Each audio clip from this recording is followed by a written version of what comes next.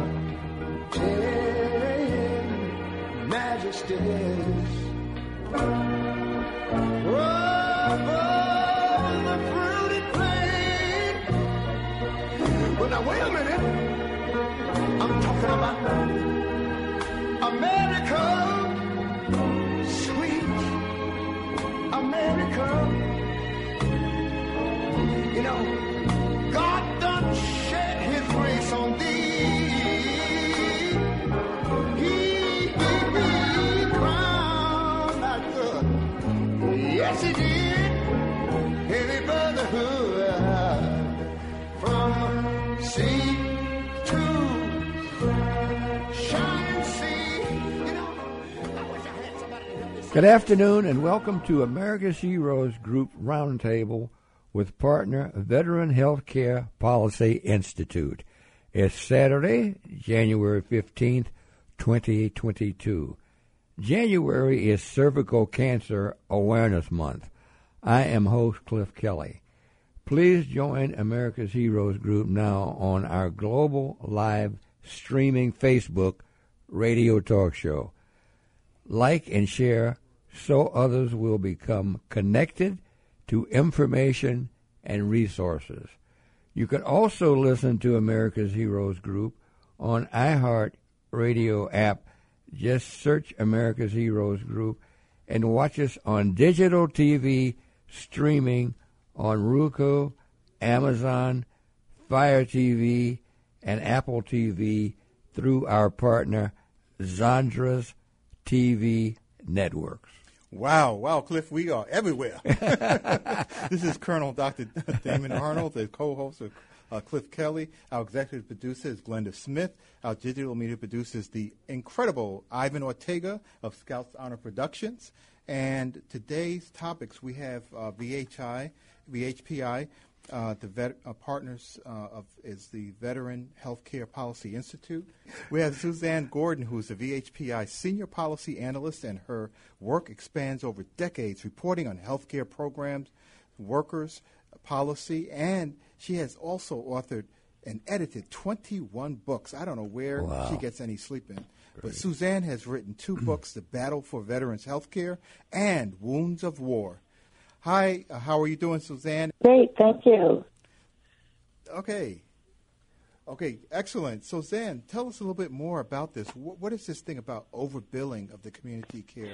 Sure. Well, there was a VA Office of the Inspector General report that came out recently about the fact that the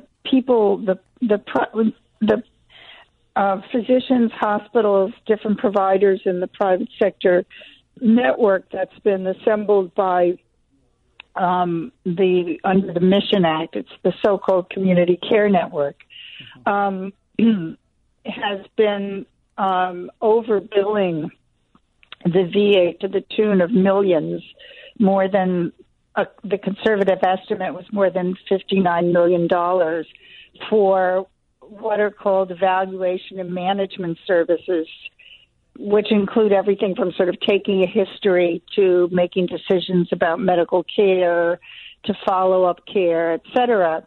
And that they found that something like, I can't remember, it's like 47% of these providers, these private sector providers, were overbilling the VA. They were submitting bills for services that they didn't provide, or doing what's called upcoding, which is saying that they're doing more than they're actually doing, so you can charge more for the service.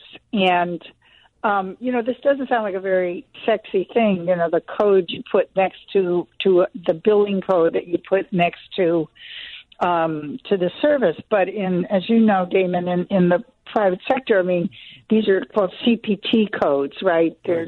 And that's how you bill. Everything has a code, and the higher the code determines how much you're paid. So if you upcode, if you say you're doing something more complicated than what you actually are doing, or even if you're doing nothing and you say you did it, you can charge more. And an astonishing almost 47% of providers, it was something like, oh my God, over 70,000 of 218,000 providers were doing this, and there was an increase. The charges for between 2017 and 2020, the charges for these evaluation and management services increased by 350%.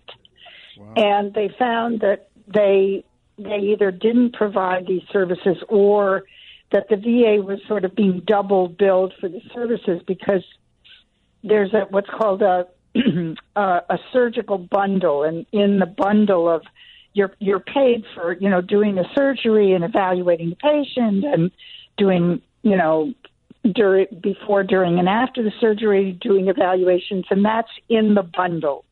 So I'm going to make it up. Damon, you as a surgeon charge, I don't know, $40,000 for surgery, for knee surgery, and included in that $40,000 is evaluation and management services. But these providers were then billing on top of that $40,000 more money for evaluation and management services that they were already providing. So like double billing. Mm-hmm.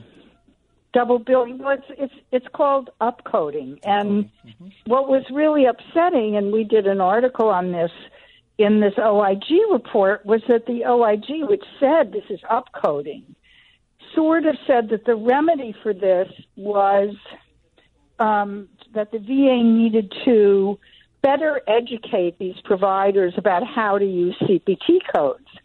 Well, these providers are already educated about how to use CPT codes. This isn't a bunch of new people who just got out of medical school or nursing school or PT school or whatever and went into practice. These are existing hospital system, existing practitioners. They know all about CPT codes, and they also know how to upcode, because upcoding, as Alan Sager, who's a professor of policy and finance at BU School of Healthcare Policy and Finance at BU School of Public Health, said, this isn't some rookie era. This is something they regularly do in the American healthcare system to get more revenue, undeserved revenue, they upcode, and the VAOIG just kind of proposes a slap on the wrist, which is, you sit in front of a computer screen and learn about coding, when Medicare defines it as a criminal offense. It's theft. It's fraud. It's a criminal practice. And, I was stunned when I read the report that the OIG didn't approach it that way. They approached it as always some kind of rookie era error.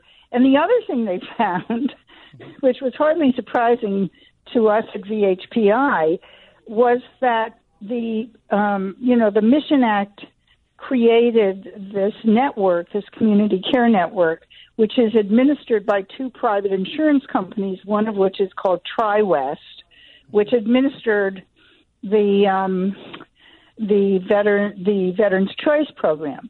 And TriWest and HealthNet, which was the other third-party administrator of the Choice Program, they upcoded themselves. They fraudulently billed the government of, something like over $100 million. TriWest alone had to pay back the government $179 million. Wow. And yet Congress, knowing this record of fraud and abuse on the part of the TPAs, the TriWest, chooses TriWest, to be a third-party administrator of the Mission Act Community Care Network. And they also found that TriWest and Optum, which is another TPA, were not, properly training the providers on how to bill. Well, big surprise. Because they themselves upcode and fraudulently abuse the government. Yeah, because I was going to ask you when you were mentioning before that they had actually $59 million in the upcoding that was charged. Did they get that money back? Because this is actually taxpayer money, right? Yeah, they're taking it out of your pocket and my pocket. Right. And they're taking it out of the veterans' pockets. Veterans are taxpayers too. They're paying for their own healthcare system through their own tax dollars. They're never going to get this back.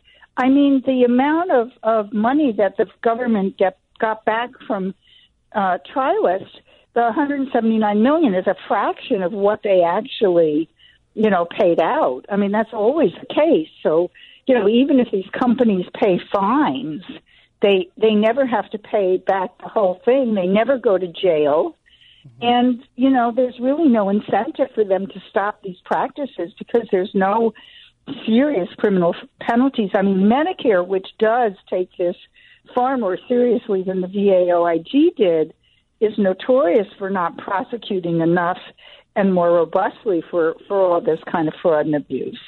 Yeah. So in that situation, when you're in that situation, do you feel that are the veterans actually charged anything different, like co-pays or? No, the veterans aren't charged more, but the system is charged more, and $179 million here, $59 million there, $40 million here. Right. That starts adding up, and there's no more money to hire staff. There's no more money to add new programs.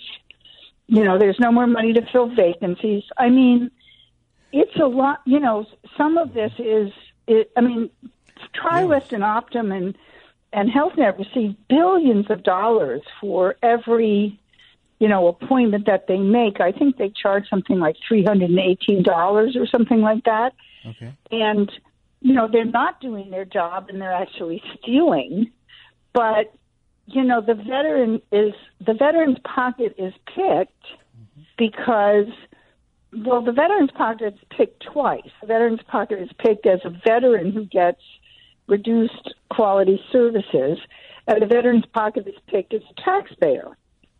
Right. And, the fact is that if you increase, the budget for private sector care, according to this VAOIG report, has increased between 2017 and 2020 by 500%. There's various figures. Some say it's 200%, some say it's 500%. The point is, a lot of money is going out the door for care that is taking longer to deliver, than the VA.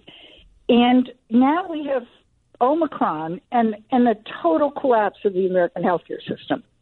I mean, Damon, Yeah. Chicago, San Francisco, these hospitals are collapsing. Yeah, and it's really interesting because I was wondering, what if they had just taken that money and invested in hiring more people in the VA system, really. doing the things that needed to be done to keep the system going. Every other country in the world is modeling itself after our VA care system. The way it operates, the efficiencies, it's just amazing that we are not... Yeah, but they're destroying the system. They are deliberately or through incompetence destroying the system. And I think that veterans and Americans of all kinds, because of the VA's fourth mission, given the collapse of the American healthcare system because of COVID, depend on the VA more than ever before. Why are you sending a single veteran out who could be cared for in the VA into a hospital system where they have to have the National Guard trained for a couple of weeks in order to be nursing assistants? Right. No, that's totally makes sense. And and also the veterans. I know the care workers who work in the VA, and they are really concerned. The nurses, the docs, people who are there, the pharmacists, right? The people who are doing technical things like EKGs and radiology. And I look at that, and we have a system right now that has been ransacked by the pandemic. So COVID-19 has long-term implications coming up for those who already have underlying chronic diseases, and for those people who are otherwise healthy who actually contracted COVID-19. We have a diminishing healthcare workforce that's out there. Right. We should be consolidating maybe within the VA system to strengthen that rather than weaken it, because we don't know what the possibilities are going to be in the future for actually seeking care. Right now, if you want to get a colonoscopy, it can take you 9 months. By that time, you're going to stage 4 cancer. So we have a system where the opportunities to get care outside, I don't think they're as efficient or as timely as the VA system is operating currently. No, I completely agree with you, and I think that every dollar spent on fraud and abuse is a dollar not spent on care on veterans in the VA, right? And every dollar spent on the private sector is every veteran, particularly now, sent into the private sector is overwhelming a system that's already overwhelmed. Even if you thought outsourcing was a good idea, which I don't, this is not the time to be doing it. Yes. Right now, Suzanne, we have about 2 minutes to go. And what I want you to do is tell people, how should they get involved in this? Our veterans, their caretakers, their families. It's a family affair, right? I think, you can hear in my voice the sense of outrage I'm feeling about what's going on. And I think people have to exercise citizenship, and be calling their political representatives and maybe rallying. In New York, nurses in VA rallied in front of a VA about the short staffing. I think people have to have rallies. I think they have to raise attention to the problem. In America, nothing changes, as we saw with the civil rights movement and the women getting the right to vote and the end of slavery and so forth. People don't just change because they say, oh, gee, it's not nice to be, why haven't we given women the vote? You have to really raise a stink. Mm-hmm. And I think veterans need to raise a constructive stink about this. Yeah. And they have to get their family members to make calls, and their mother and their mother-in-law and their father, and, get on email and really say enough is enough. Yeah. So it's the old adage, the squeaky wheel gets the grease, right? It's still going on. Yeah, Frederick Douglass said it, power never cedes to just, you have to raise the stakes. And so I think it's time to do that. And I'm not, and I don't mean, but I just think that people need to exercise their citizenship while they've got it, which is, another whole question, Mm-hmm. Yes, yeah. And I think it's also, a question about, you were mentioning before the monitoring of how people are doing things and all of that. So it's a matter of making sure we have a good system. The VA system is a good system, and it can be amped up with all this extra money. So we are now out of time, and I really want to thank you, Suzanne. You're one of our partners, outstanding. Thank you so much, Damon. Throughout the year. So Happy New Year to you, and we look forward Happy to New Year to you. Take very good care. HPI. All right, take care. Okay, bye-bye. Okay, so we're moving on to the next segment. Stay with us, be here or be square, even in this year. Thank you. Thank you for listening to America's Heroes Group podcast. Don't forget to subscribe so you won't miss an episode. And for more details, visit americashg.org.